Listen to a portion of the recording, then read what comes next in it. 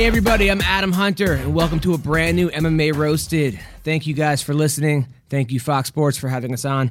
I just got back from Bloomington, Illinois. I was doing comedy at Laughs Comedy Club. It was fun.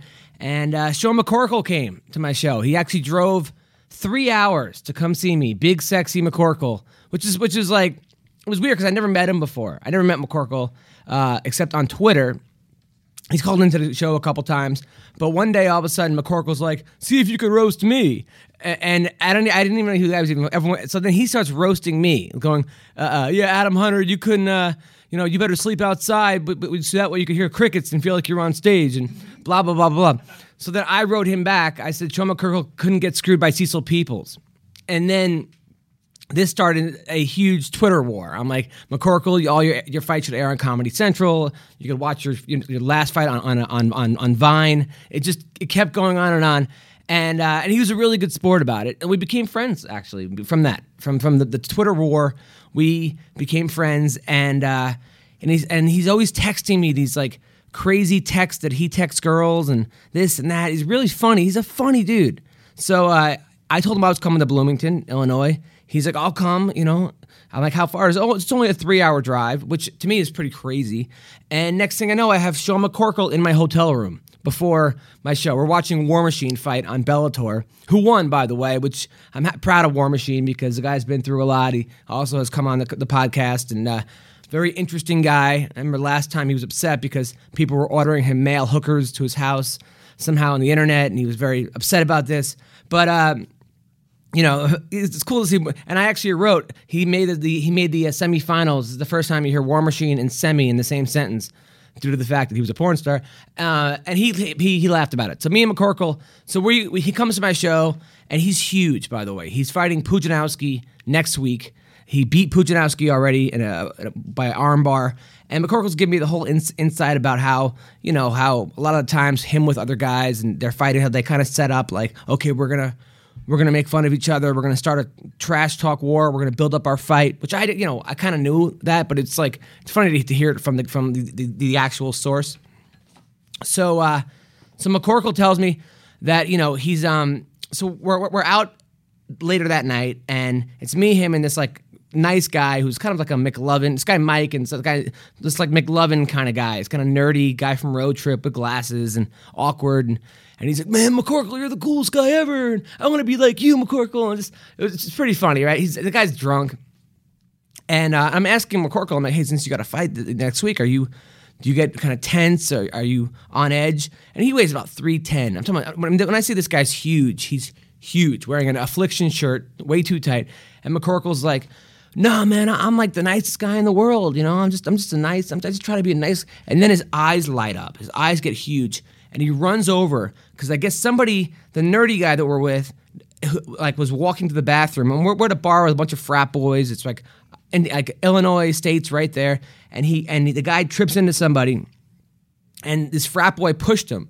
And all of a sudden, Sean McCorkle comes out of nowhere and goes, "What are you doing to my friend?" He goes, the guy goes, he goes, "I will kick your ass, and then I will have sex with you." Right? But he said it in a way that I can't say right now but he said yes. It's basically now the only thing more intimidated by having Sean McCorkle come at me would be to have him say, "I'm going to have sex with you," like to me. If I was like, and the guy basically like took a crap right there, and that was it. But it was pretty funny. The whole thing was very entertaining, and that guy's got a good story. And good luck, McCorkle, in your fight against Pujanowski. He said that Pujanowski was rude to him afterwards, didn't say good fight or anything. So now he's really going to try to break Pujanowski's arm.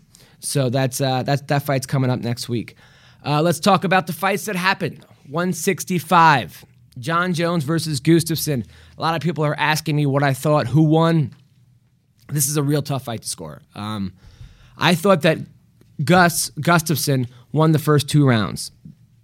I think Jones won the last 2 rounds. That third round was very close. Very close. Hard to score. I would almost say it's an even round, and the fight should have been a draw. I could see the fight going both ways. Which, by the way, we need a better name for that. Could go either way. Maybe since Shayna Baszler called in earlier and said she can go either way. Maybe that show could have been a Baszler. Maybe that's. I'm going to try to start that now. That fight could have been a Baszler. It could have went either way. And it's tough. I think Jones was a 7-1 favorite in this. Gustafsson was a 7-1 underdog.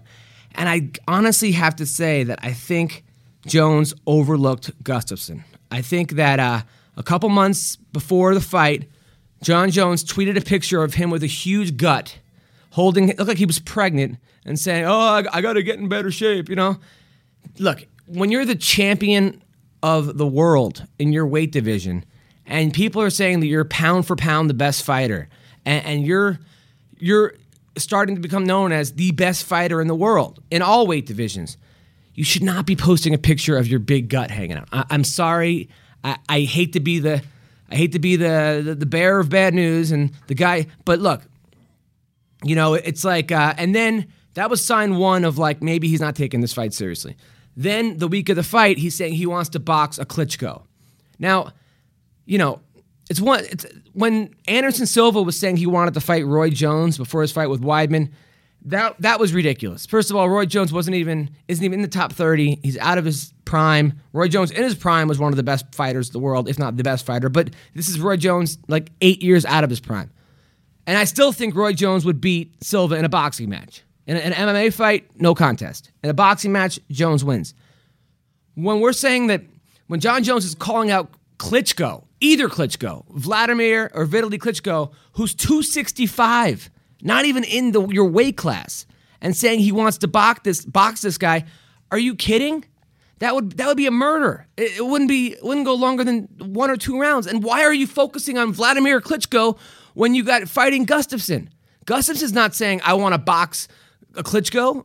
So that's number 2 of overlooking your opponent. And that's the thing. It's like Gustafsson, it's funny because we have Mark Munoz here, and he was saying that he thought Gustafsson was going to win. And I said, I thought he was being crazy. He goes, no, his takedowns are on point. He's taking me down in practice. And he said the takedown he was going to use was the exact thing he used against John Jones, which was pretty amazing, actually. And then Gustafsson's training with Phil Davis, with Brendan Vera, who are not exactly John Jones's body type, but they're tall guys with a lot of length. And he's taking this very seriously. And he's also a 7-1 dog, so he's got nothing to lose. Nothing to lose. He's supposed to lose. So you got a guy like John Jones who's talking about boxing a Klitschko. He's posting pictures of himself out of shape. And then he's saying he wants a movie career. He goes, yeah, I want to be like The Rock. Dude, The Rock is a very special type of actor. He's got this charisma. He's great on the mic. It's why he was so good at wrestling. He connected. I mean, I'm sorry, John Jones. I think you're an amazing fighter, if not the best fighter in the world, but I don't want to watch you in the Tooth Fairy 2. I just don't want to see John Jones in the Tooth Fairy 2. I don't think that's the movie I want to see. Now, I'm not John Jones hating. I'm a big John Jones fan. I met John Jones at the MMA Awards, and he could not have been cooler. He was he was humble, he was super nice. It was me, him, Scrape, Punk Ass, and Tom Sizemore in a room. And Tom Sizemore had no idea who John Jones was. And I was trying to explain to Sizemore who Jones was. And I was like, Jones, man, that move you do where you touch the guy's leg and you come back with a spinning elbow, that is the coolest move ever. And Jones was super engaging and super nice. I think he gets a bad rap because he comes across arrogant. He doesn't really talk that much. He comes across, people with the whole DUI thing. And he, John Jones is John Jones. He's an amazing athlete. But he's also a guy in this last fight who said he fell in love with his boxing. When I'm calling John Jones primarily a wrestler, because he started out wrestling, he was a 2-time state champion of New York. He got a scholarship to Iowa, which he didn't take because instead he went somewhere else. He got his girlfriend pregnant and wanted to be with the kid and raised the kid. He obviously a guy who has character and a very accountable guy. But I think when he started off as a wrestler and then became a striker, secondly, a lot of these guys who fall in love with their striking, who start off as wrestlers, it doesn't go very well for them. You have to kind of stick with your base and move out slowly. Look at a guy like Josh Koscheck, who was primarily a striker, primarily a wrestler, and then became a striker, and that didn't go very well. He had to get back to his roots. And that's another thing that I thought went wrong with that. But as far as everyone's saying Gus was robbed. I don't think he was robbed. I think it was a pretty good decision, actually. It used to be in boxing, you had to beat the champion in order to win. It's not necessarily that's how it is in MMA, and I don't want to start that now. But for example, I thought Frankie Edgar losing to Ben Henderson in the second fight was way more of a robbery than this fight.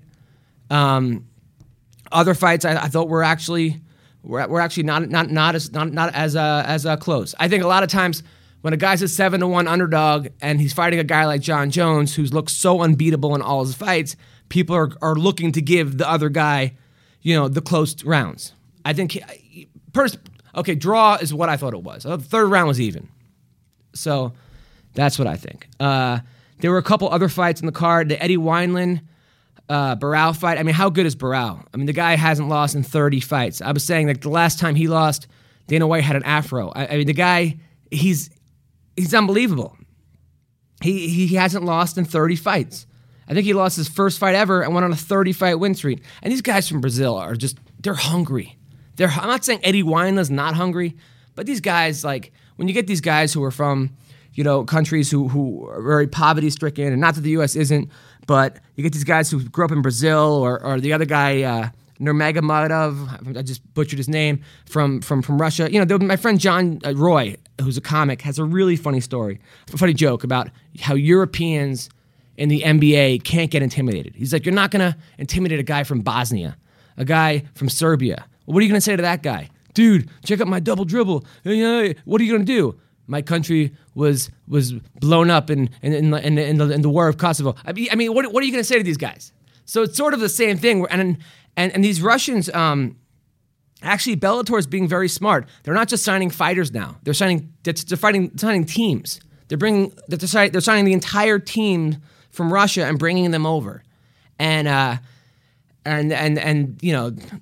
I kind of felt bad, actually, for Pat Healy in that fight, because Pat Healy's a guy who lost $130,000 after his last fight due to a marijuana test, which went to Brian Caraway, who then said, hey, man, smoking pot is wrong. I mean, come on.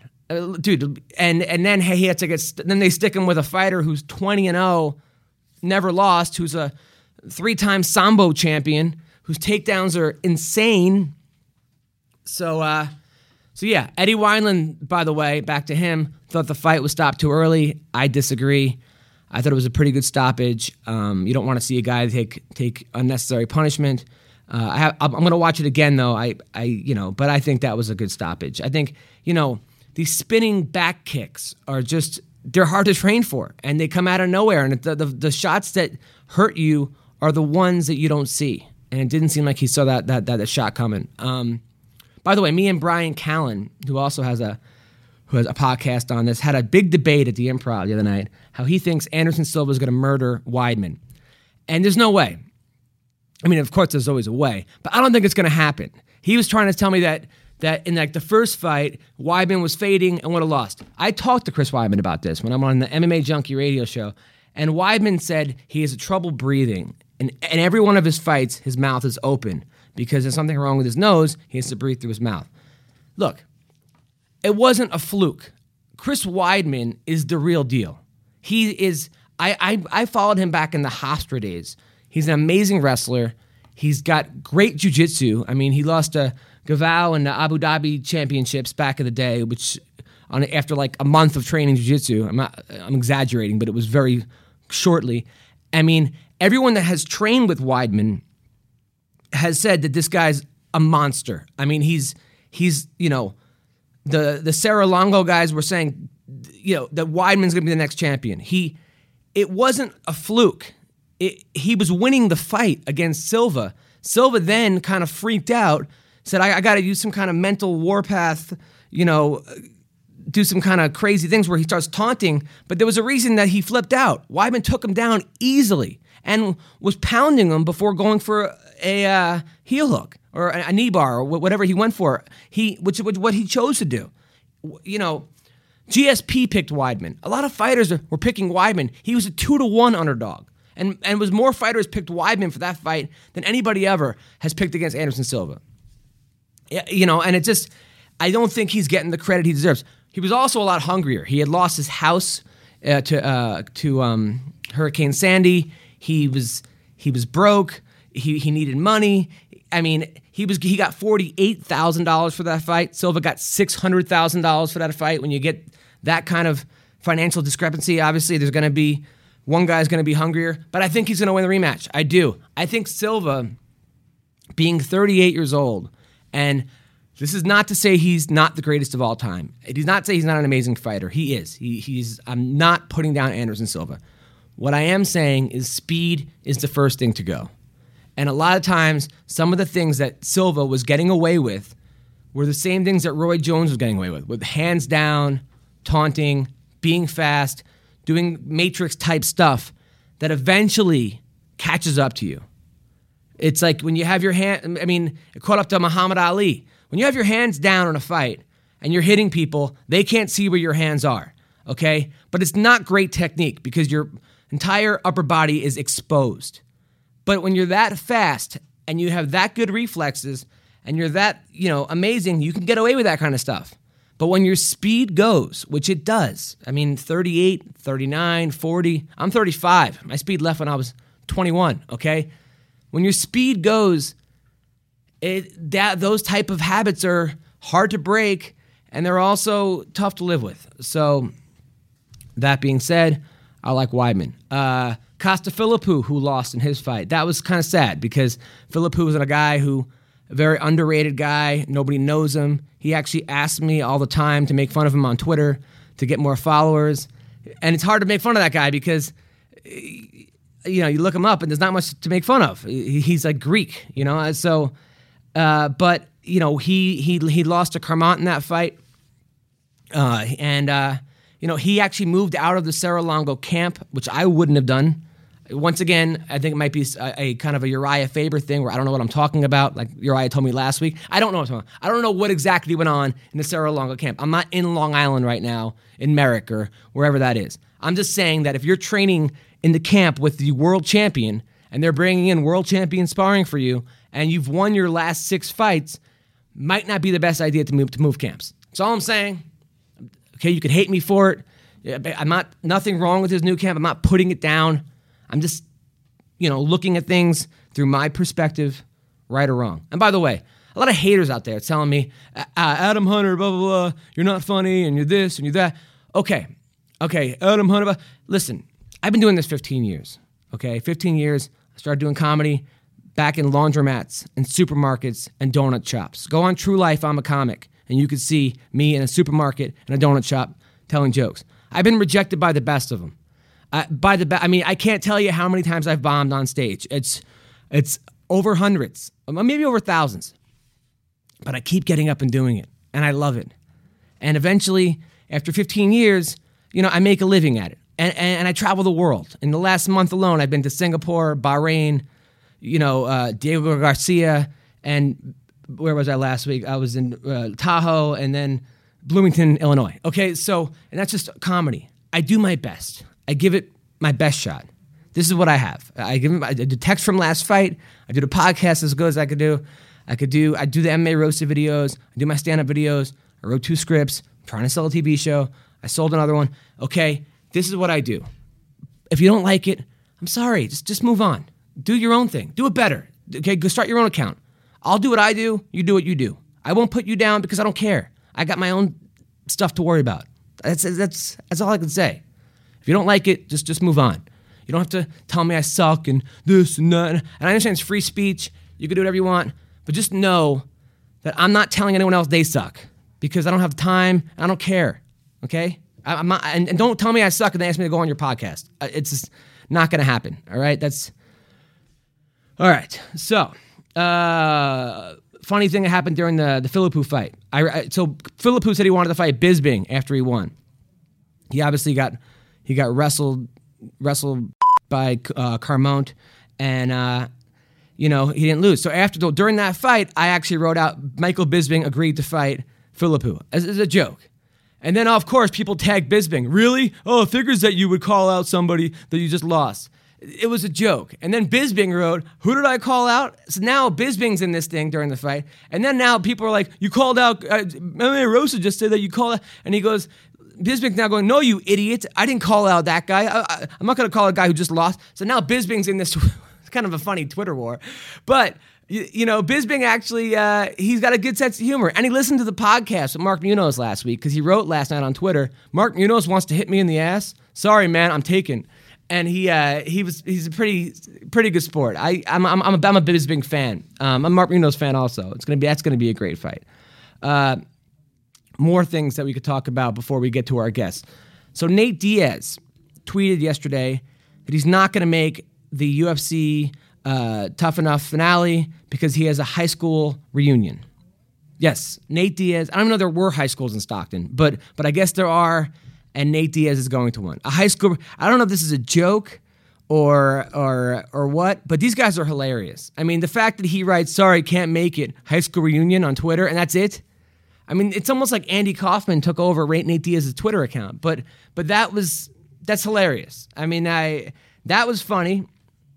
I'm going to leave it right there. And also, Tito Ortiz, Rampage, and the Shamrocks, they plan on crashing UFC 20th anniversary. And someone said, I think that they have the wrestling confused with MMA. But yeah, they plan on crashing the event. And they started, it's like the Expendables got together, which is something that was on the MMA, was on the underground. But yeah, they got together and now they're gonna crash it, which is hilarious. First of all, I think it should be like those old NWO, the old NWO wrestling where like Hulk Hogan and all those the guys they became bad, and then if a match wasn't going well, all of a sudden you hear NWO, and they would just come and just throw the guys out of the ring and grab the microphone. That's what Tito Shamrock should do. They should just go in there. If a fight's boring, they just storm in there, throw the guys out of the octagon, and start talking. I mean, that's hilarious that they're all getting together on. I mean, come on. I want to see it. I want to see those guys crash the 20th anniversary. I think that would be hilarious. They got to film it though. They got to film it, and that should be on like a separate, meanwhile, like a picture-on-picture screen where you could see on the bottom of the screen Tito and the A-Team down there crashing it. I think that's brilliant. Good for you guys. Good for Tito and Rampage. We are going to call Jim Ross right now. We have Jim Ross on the podcast, who is a legend, Hall of Famer, commentator, referee, wrestler. He wasn't a wrestler. Yeah, he has wrestled. According. He does. Yeah. Okay, thank you. Yes, he's a wrestler. He has his own cookbook, barbecue sauce, and we're gonna call him right now.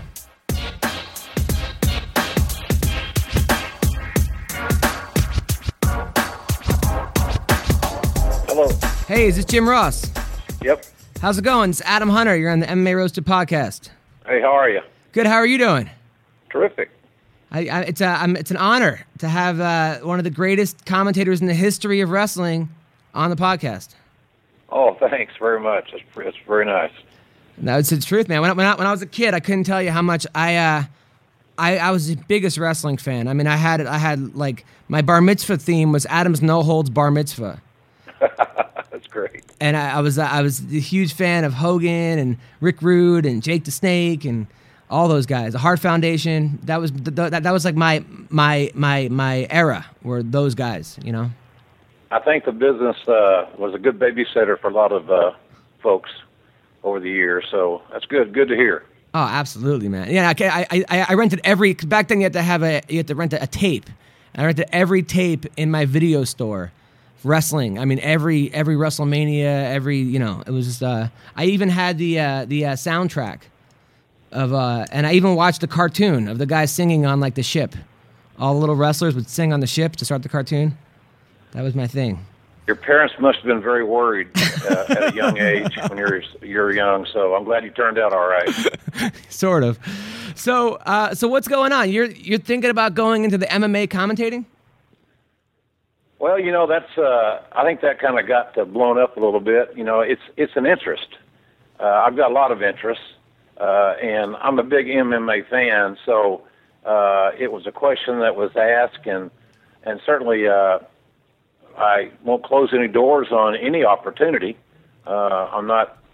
I'm smarter than I look, and us Okies maybe not known for our intelligence, but I'm certainly not going to turn down any opportunity that sounds like a fun journey. You know, even though I'm no longer with WWE and quote unquote retired from them, as I've mentioned, and I'm not retired from life. I've got plenty of interests and plenty of things I'd like to do. So, and that's one of them. You know, I'm a fan of MMA, but you know, I could say the same thing. I'm a fan of football. Right. There's a lot of things I like doing. I like writing. That's probably going to play into my situation. And I just had a one-man show that I did in the UK that did my first kind of maiden voyage in that area. And we had great success there in those. And so I would say if anything is at the top of my list right now, it's probably pursuing the one-man show touring, which we are working on, kind of putting together for 2014. Well, now, what's that about? Well, it's just kind of about how I came from a chubby little only child growing up on a farm in eastern Oklahoma to becoming an EVP in WWE, to broadcasting, some of the biggest sports entertainment events in the history of the business, and getting into business in a very unlikely manner. You know, I didn't have relatives. I didn't have an in.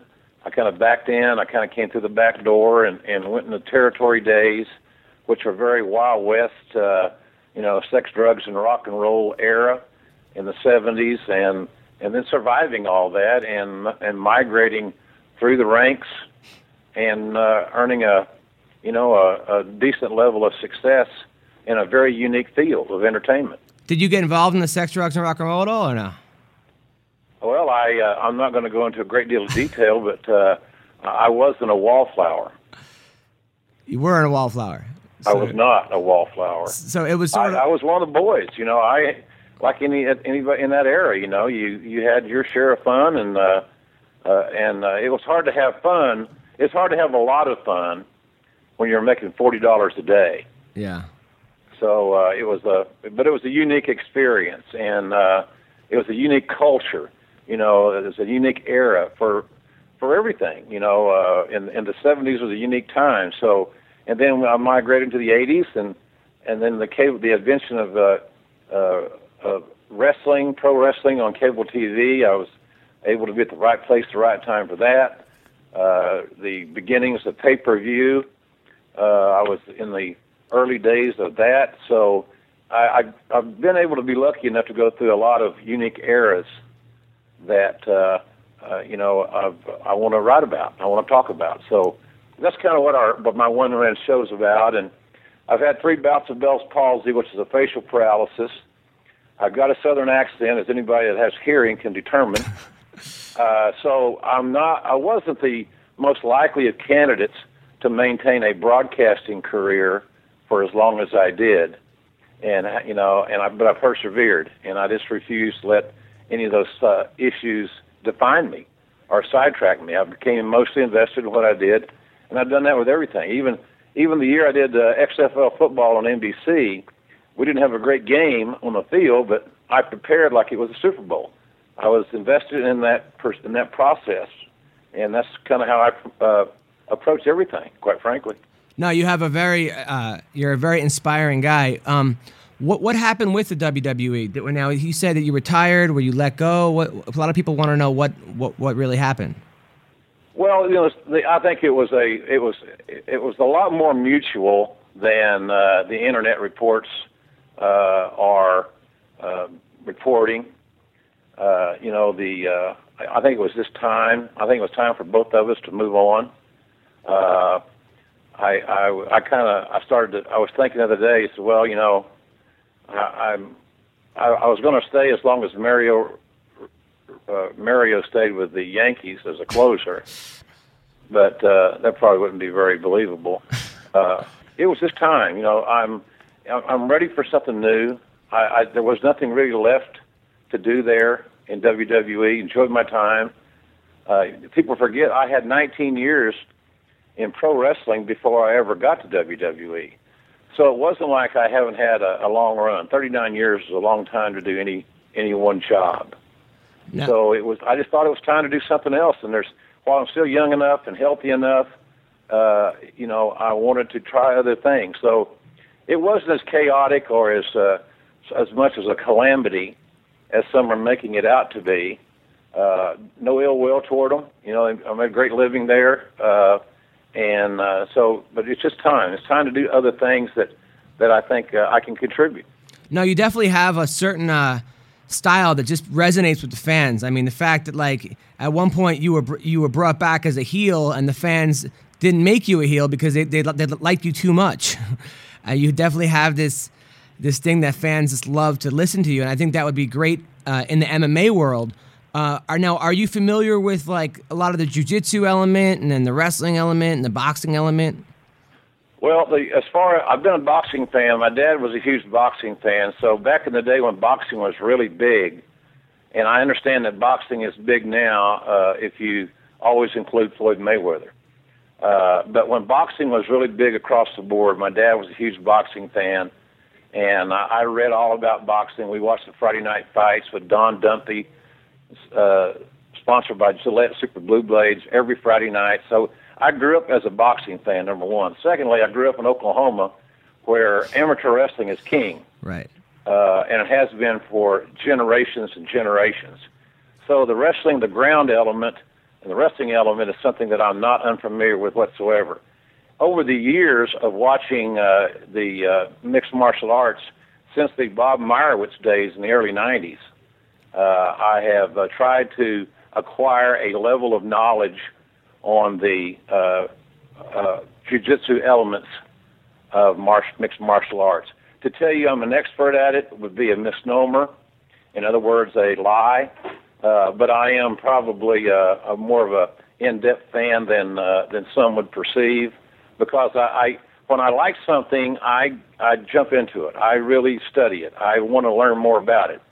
And that's kind of in what the element that I needed to catch up on was the jiu-jitsu element in MMA. So I believe that if you're a broadcaster and you're a storyteller and you're a communicator, no matter the sport or the entity, if you invest yourself in it, you study, and you damn sure want to do a good job, it can be done. And I believe that, maybe it sounds egocentric, of which I probably have an ample amount of confidence that I could probably broadcast anything I set my mind to if given an opportunity. Right. Does that sound like a turd? No. You sound like a guy who's a Hall of Famer. I mean, you sound like one of the. That's something that that you should. I mean, I understand that, and I think you raised a lot of valid points. Who were some of your favorite fighters to watch? Well, of course, I like Johnny Hendricks because he's an Oklahoma kid. Got a hell of a big fight coming up. Yeah. And I got a lot of confidence in him, and I enjoy watching him. He's, for a lot of reasons, passionate. He brings that you can tell his passion, and he's tougher than a $2 steak. This kid is really an animal. He was a great high school wrestler in Oklahoma. Wrestled at Oklahoma State. I'm not an Oklahoma State fan. I'm an Oklahoma fan. But you can't help but respect him. But I think George St. Pierre is he's an artist. He's a Rembrandt in the octagon. I like to watch Anderson Silva. I love the fact that he seems to, sans the Brazilian fans, seems to build on the fact that he's a villain to some people. Because some people, he's so good that people want him to lose, which is a John Bones Jones syndrome right now. He's so good. He's like Floyd Mayweather. I did a blog the other day about that. I said, Jones has taken on some of the properties of Floyd Mayweather, who a lot of people buy his fights to see him get his ass whipped.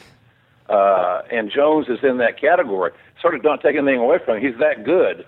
And you have to be that good to get that kind of reaction.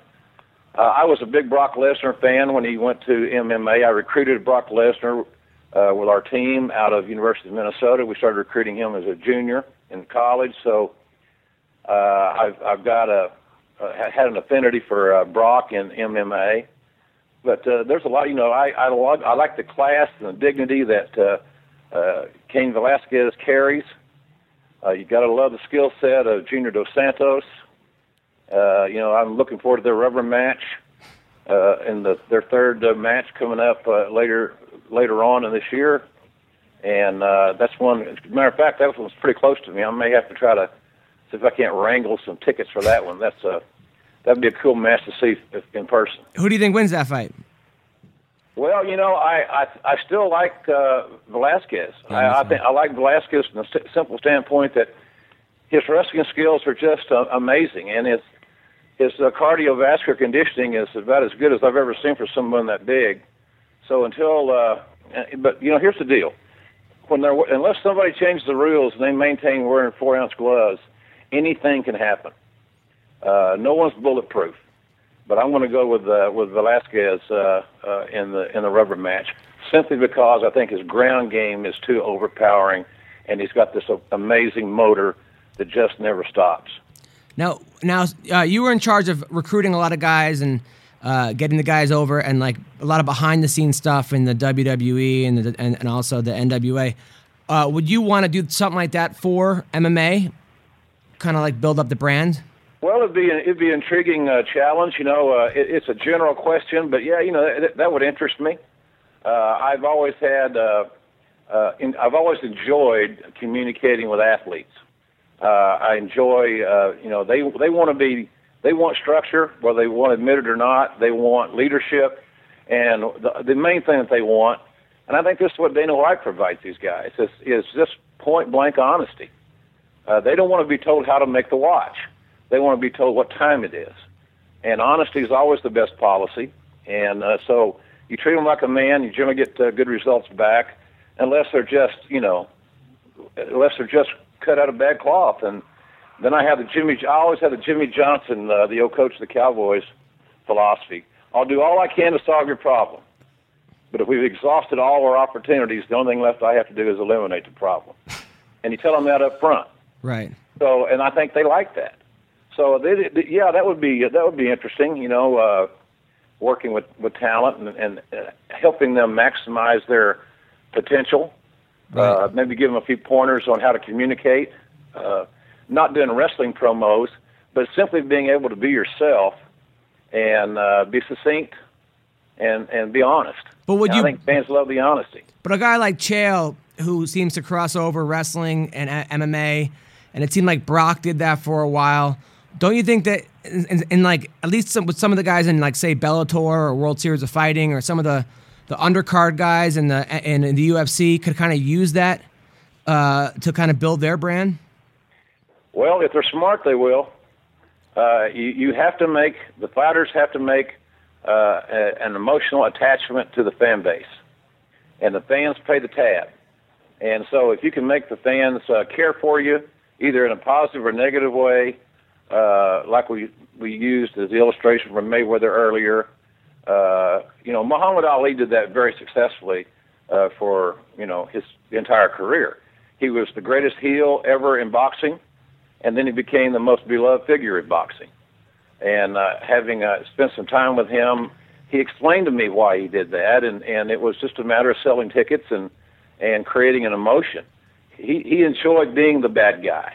And he got a lot of that from watching wrestling as a kid. But I think you see that in the NFL. You see it in a lot of places, the art of the soundbite. So if those guys in the lesser MMA organizations, and certainly that includes UFC, which is the NFL of MMA, guys that can express themselves in an honest, concise manner, speaking the truth and how they really feel from their heart, and not being intimidated doing it, are going to do themselves favors down the road as far as their paydays are concerned. Now, according to Ric Flair, was it Haku or Tama? Who was the guy he said was the... Probably Haku. Haku. He said Haku would have beaten anybody in the UFC because he was the biggest badass that he's ever seen. I think I was telling stories about him taking someone's head off or something, or something kind of crazy. Now, Haku may have beaten him up, beaten a lot of guys in the UFC in a bar. But the last I looked, money was made in the octagon. Right. I have great respect for Haku. He is a badass, as he was, is, and a wonderful, gentle soul. Now, let me tell you, the guy that is the sleeper that a lot of guys probably never heard of that would have dominated the UFC, in my estimation, was Danny Hodge. Dan Hodge was a 3-time national champion at Oklahoma in wrestling, never lost a match, never gave up a point. It was never taken down. No one ever escaped. And then he went on to win the National Golden Gloves Boxing Championship. Now, when he put all that together, and the fact that he went to 2 Olympic Games and was an undefeated 3-time national champion, the only reason he wasn't a 4-time national champion is when he wrestled, freshmen weren't eligible. And then he has no boxing training and becomes the top heavyweight boxer in America. To me, that's a recipe for success in the UFC. It's just too bad he was generations before that. But he's the one wrestler that's probably obscure out there on the fringes of the radar. If somebody wants to Google him or whatever they do, he would have been the man. He would have been awesome in UFC today. Well, I mean, yeah, but also Danny Hodge, okay, and then Kurt Angle probably. Kurt Angle lost, I think, Mark Kerr 5-4, or beat Mark Kerr 5-4. Went on to win the gold medal. Mark Kerr went into the UFC. Bob Backlund, right? Wasn't Bob Backlund or was it Pat Patterson? Bob Backlund was a Division II national champion in wrestling and an All-American at defensive end at the same time. So anytime you look at those two-sport guys that play football and wrestled, you automatically know that they're a beast because they're not wrestling around the clock. For like a guy like Bruce Baumgartner back in the day wrestled 12 months out of the year, then a guy like Steve Dr. Death Williams, who was a 3-time All-American at Oklahoma as a heavyweight, played football, played in 4 bowl games as an offensive lineman for Coach Barry Switzer. He wrestled part-time, but he was still one of the badasses of amateur wrestling. He's another guy that his skills would have translated very well into the UFC if he had been around and viable as it is today when he came out of college. Now, what happened there's a story about on an airplane of Brock fighting Kurt Hennig, was it? Were you there? Yeah, I actually was the stupid one that asked them to stop. And they weren't really fighting. It was just horseplay. It was like 2 freshmen in high school scuffling. But the issue was that we were 35,000 feet in the air, and they were fighting in the emergency exit row aisle. Or fighting is not a good term. Fighting indicates that they were angry at each other. They were having fun. They were best friends. They were great friends, and they were just they were horsing around more than anything. But when you get 2 guys that big, that strong, and they start horsing around, it looks sometimes a lot worse than it was. But when I asked them to stop, they were cool. They did right away. There was no problem. So, but they did have a little scuffle at 35,000 feet. The thing about Mr. Perfect, he picked his spots. God bless him. He's gone now, but nobody really wanted to deal with Lesnar in that environment. Yeah. Now, it seemed like a lot of guys didn't want to work with Lesnar because he was too hard on people. That was the word in wrestling. He kind of didn't know how to pull punches, or he sort of is there any truth to that? Well, he was pretty rugged. But we had a lot of rugged guys. But you go back to a lot of the old timers, and the old saying is it's not ballet. Even though wrestling is showbiz, and it's becoming even more showbiz. But back in the day, it was a lot more athletically based. It was my job as a broadcaster to bring some passion and storytelling to that, and suspend your disbelief. So if I could suspend your disbelief in a pro wrestling match and get you to emotionally invest in what you were seeing, like you were talking about when you were a kid, why couldn't I do that in a real sport? No, yeah, I think you could. Did you see that like YouTube clip of they doing a voiceover of MMA guys? I have seen that. It's kind of funny. I've seen them in basketball. I've seen them in the NFL. That Jadeveon Clowney's hit had a JR voiceover, which is kind of funny as well. So it's just a matter, again, as I mentioned earlier, if you're a storyteller and that's your skill set, and you like what you're broadcasting, and you care about it, and you're invested in it emotionally and in every way, then I believe that nothing's impossible. But the issue that I want to always have, and I don't know if it's going to bite me in the ass or not, is the fact that I am so identified with that genre that there may be some that have reluctance to give me the opportunity to be involved in MMA, where I look at it as entirely different. I look at it as a positive, because I believe there are a lot of displaced wrestling fans that are now watching MMA that don't watch pro wrestling any longer, that would enjoy my work. Again, I sound like my own press agent, but that's how I feel. I believe there are a lot of wrestling fans, much like yourself, that have moved on, but they haven't forgotten where they came from. Absolutely. No, I mean, I wrestled in high school and college for a little bit, and I never would have actually really wrestled if it wasn't for WWE wrestling. So, I'm a huge fan, and yeah, man, I hope it works out for you. I think it'd be really smart for some of these organizations to actually bring you on. I think that they'd be foolish not to. And I look forward to seeing you, man. Well, thank you very much. I got plenty on my plate. I got a lot of projects I'm looking at, and but the main thing right now for me is it's football season, and I'm going to Notre Dame this weekend to watch Oklahoma play Notre Dame, and that's at the top of my agenda right now. That's my biggest thing, and it's like a big Sharpie written on my to-do list at the very top. So everything else is secondary right now to that. So a lot of things going on. I've had a blessed career. If it works out, great. If it doesn't, no issues here with me. But it would be great to have the opportunity to see how it would be. How would it sound? And I also believe that I could probably help in analyzing. If working with experts is something that I would embrace, because engaging them in conversation, bringing out points that I think the fans would be intrigued to hear, would be kind of provocative as well. So we'll see how it all goes. It's all good, man. If you got your health, which I do, then everything else is downhill. Cool. Well, thanks a lot, Jim. Thanks for calling in. Appreciate you. Thank you. Take care. Hello. Hello, is this the Venezuelan Vixen? Yes, sir. Hey, how's it going? This is Adam Hunter. You're on the MMA Roasted podcast. What's going on, Adam? How are you? Congratulations on all your recent success. Thank you. And you look beautiful too on the TV. By the way, you're a very hot girl.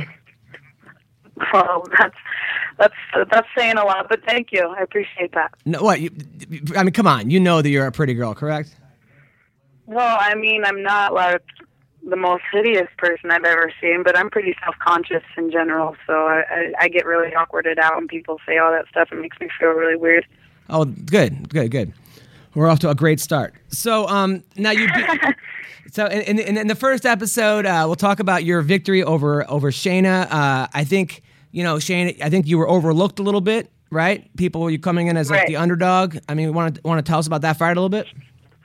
That is correct. I think I was underestimated. I think that nobody on my team thought I was going to win, and I proved everybody wrong, so it feels good to get that victory.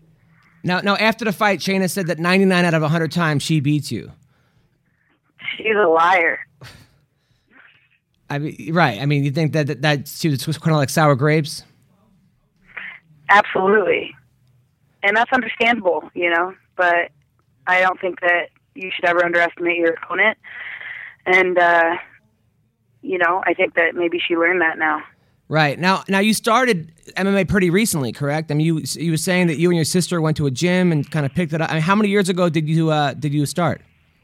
All right. So I walked into a cardio kickboxing class at Jiu-Jitsu in the end of October of 2008. I remember it was the end of the month. And I took my first MMA fight 6 months later, April of 2009.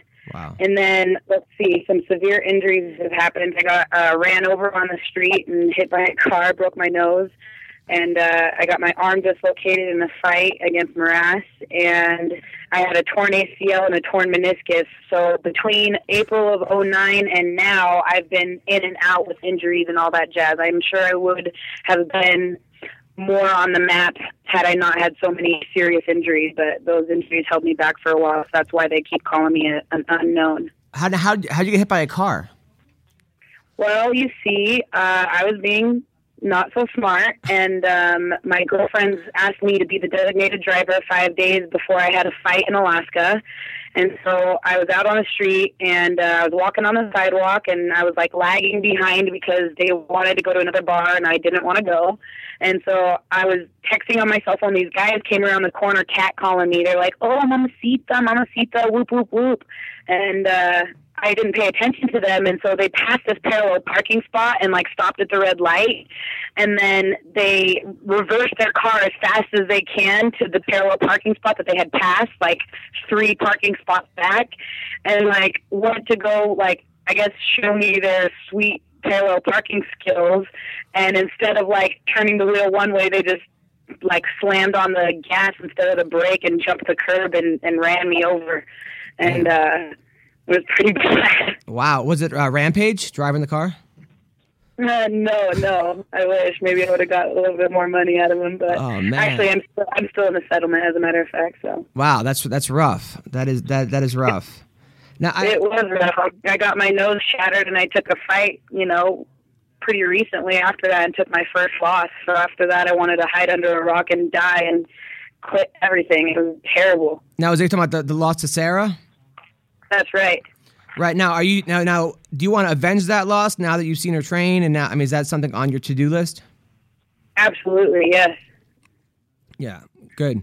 Now, I'm watching the show every week, and I gotta say, it seems like everyone in the house is mad at you. Last week, Anthony came on and said that you're constantly bending over slowly, showing your ass cheeks. You're teasing guys. You have a boyfriend. You don't have a boyfriend. How would you like to respond to this? I would like to respond to this by everybody was super cool with me, and then the second that I said that I was kind of seeing somebody, the whole tune switched. It went from like, "Oh, you're so awesome, Julianna," and then the second I said I had a boyfriend, it was like flatline. They all hated me after that. None of the guys talked to me, and it was pretty disappointing, just because I obviously wasn't there to find a boyfriend. That wasn't, like I said, on my list of things to do. But when you're in the house for a long time, you get to know everybody like the first week. So like after, time goes by, you're begging for things to talk about, and, you start talking about some things because you're so bored and stuff like that. So, and the way that they edit the TV and stuff like that, I kind of got caught up in the mix, and it makes it look like I'm trying to, get with Holdsworth and whatnot, but that wasn't the case, and we were just having like a regular, normal conversation. And when I said, that I was all about friends with benefits, I didn't mean me personally. I meant like I know a lot of people that do the friends with benefits thing, and that's totally cool and all about it. You guys do your thing, but I wasn't talking about like myself. I was just saying, I understand that kind of dynamic between relationships and stuff like that.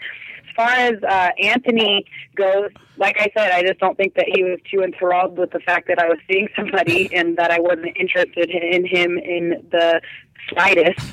And I don't know, I just think it's funny that like Cody Bollinger, like the whole time he got there, he's telling everybody that he like how he like screwed his wife in the bathroom and like was talking about like all these sexually derogatory things and stuff like that, and he like constantly kept talking about people hooking up in the house, and like kept trying to like pigeonhole me to being that person, like, when are you gonna screw Julianna, blah blah blah. And I'd be like, dude, you keep saying that over and over, and it sounds like you're the one that wants to get laid around here. I don't know why you keep pointing at me, and I don't know why you keep saying that I'm gonna screw somebody. It sounds like you're trying to get your dick sucked, but whatever, like I don't know, they hated on me for whatever reason. Nobody likes a winner, so I guess that was the case. So you're saying Cody was hitting on you or not? No, I'm not saying he was hitting on me. I'm just saying that they just like kept poking at me, like thinking that I was gonna like hook up in the house and stuff like that, and I didn't know why they were doing that. I don't know why they felt the need to like put me in this position where I was gonna be like the tough slut or something like that, and just get down with everybody. I don't know why they thought that I was there for that, but that couldn't have been further from the truth.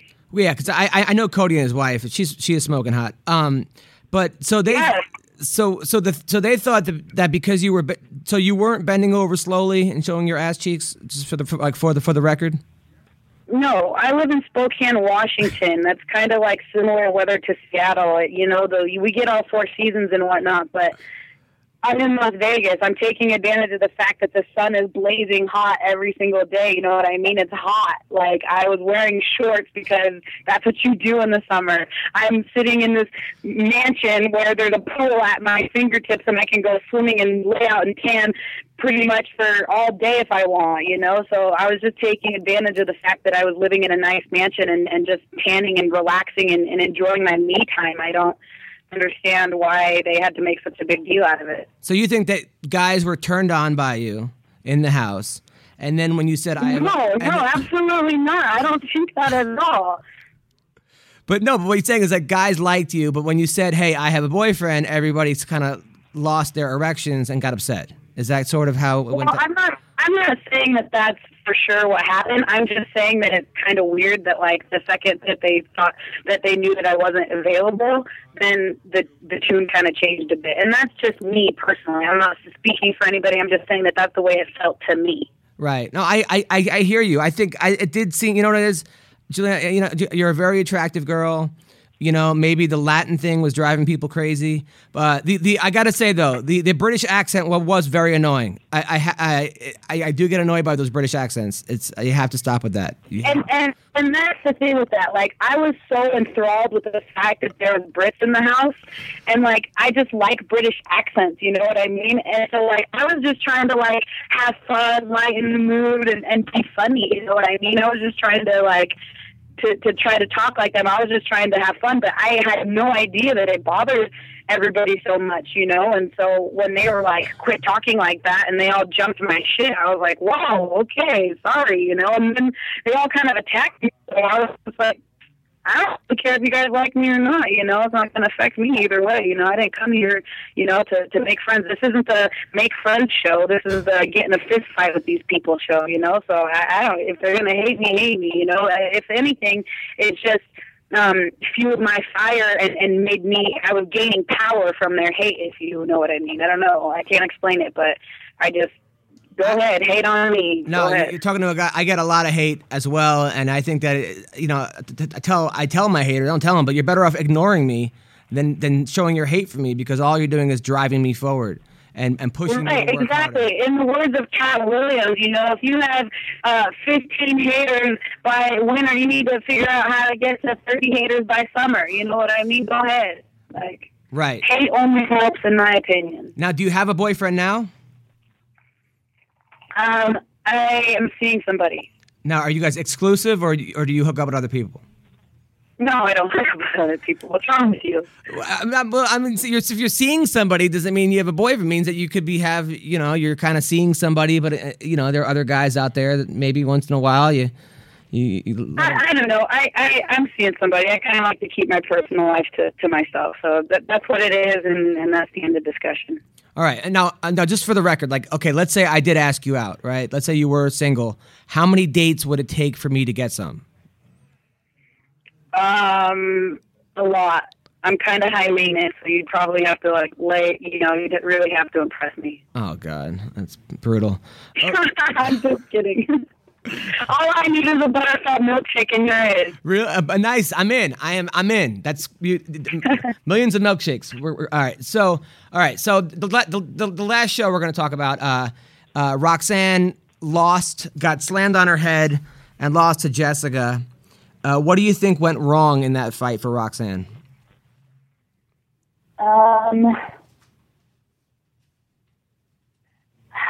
I don't know. I love Roxanne. She is a warrior. I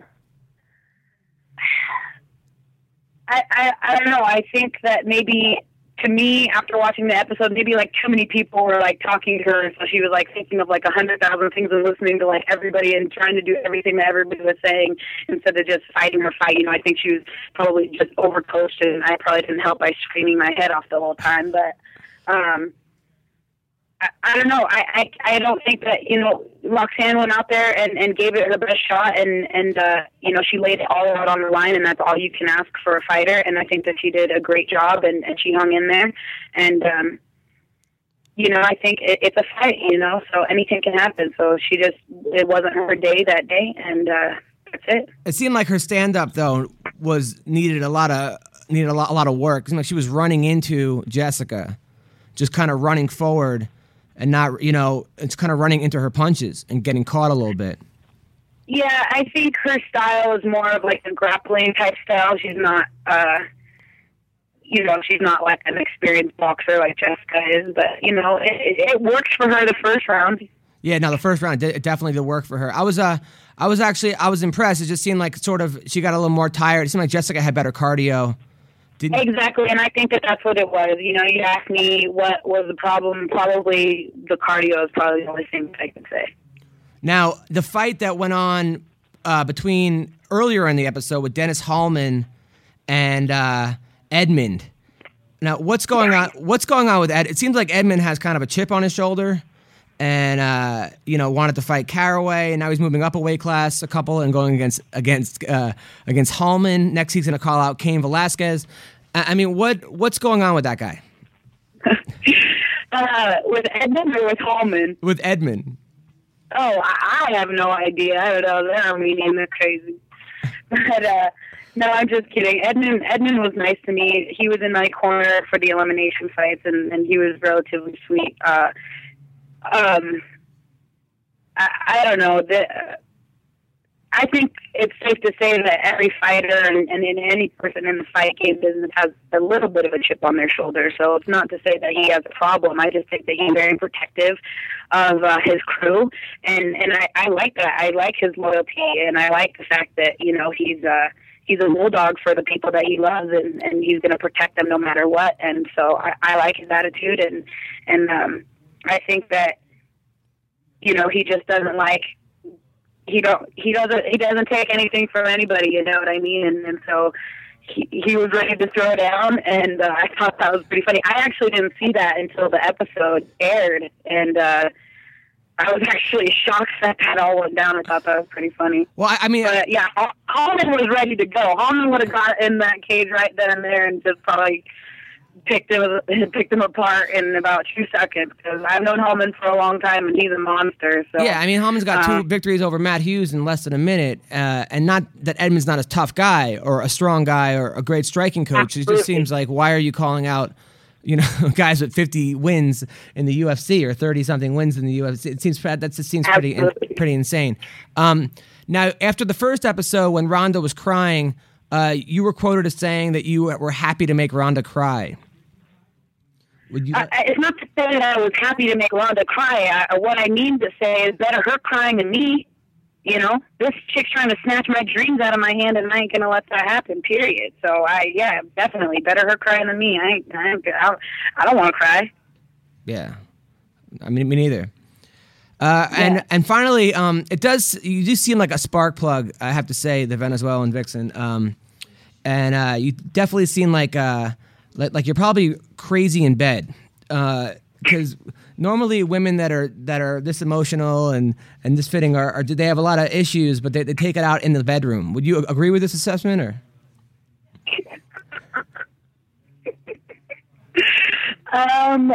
Yeah, I'll agree with that. Really? Well, I can only speak for myself, not to say that I'm like, some wizard or anything, but I'm a very passionate person, so I think that I carry my passion wherever I go. Wow. So dudes are like limping out of the bedroom? Is that what you're trying to like?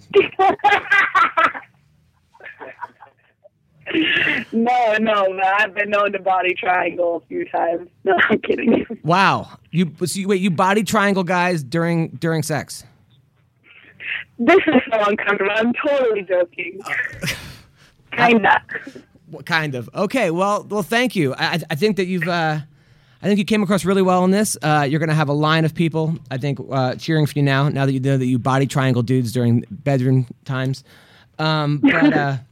But good luck on the show. I enjoy watching you. Thank you. You seem like a real. Don't let everyone get you down, because it seems like absolutely not. It seems like you're being picked on and for no reason. I mean, I agree. I was telling Anthony. I'm a relatively nice person, you know what I mean? And it's only like if you slap me once, then I know, you know what I mean? But for the most part, I'll give everybody the benefit of the doubt. And I was happy-go-lucky, try to be friends with everybody. It wasn't until they all, turned on me that I was like, okay, well, then I don't care about any of you guys. If you guys are going to be dicks, then go to hell. You know what I mean? Like, I tried to be nice. I tried to be cool. I put myself out there trying to be myself. Nobody was receptive to it besides maybe a few people like Holdsworth and Roxanne. And that was it, you know. If you don't like me, then that's it, you know. But what you see is what you get, and I'm going to be me, and I'm going to keep it real 110% all the time. So if you don't like me, then you don't like me. But I'm not going to, you know, listen, I'm not losing sleep over it, you know. So I'm not too worried about it either way. Cool. Well, that's what I like to hear. And, oh, by the way, the one thing you said about guys hooking up in the bathroom and girls hooking up with the guys in the bathroom, who was hooking up in the bathroom? I have no idea what you're talking about. You said that Cody said that people were hooking up in the house. Oh, he was talking about banging his wife in the bathroom before we all got in the house and stuff like that. Oh, wow. I don't know. He was talking about all sorts of sexually explicit things. It was kind of weird. Well, I can't wait to watch the rest of the season. Good luck with everything, and don't be a stranger, Julianna. I will. Yeah, I know. You too. Thank you for having me on the show. No problem. I totally appreciate it. Thank you so much. And if it doesn't work out with that guy, call me, please. Oh, yeah. You'll be the first on the list, Adam. Oh, thank you. Appreciate it. All right. Have a good night or a good day. You too. Bye. All right. Well, that was our show. Thank you for listening to MMA Roasted. Thank you, Jim Ross. Thank you, Julianna Pena. You could check out Text from Last Fight. Go to adamhunter.com. This podcast is on the Fox Sports website. And this is the MMA Roasted Podcast. Thank you guys so much, and have a great week.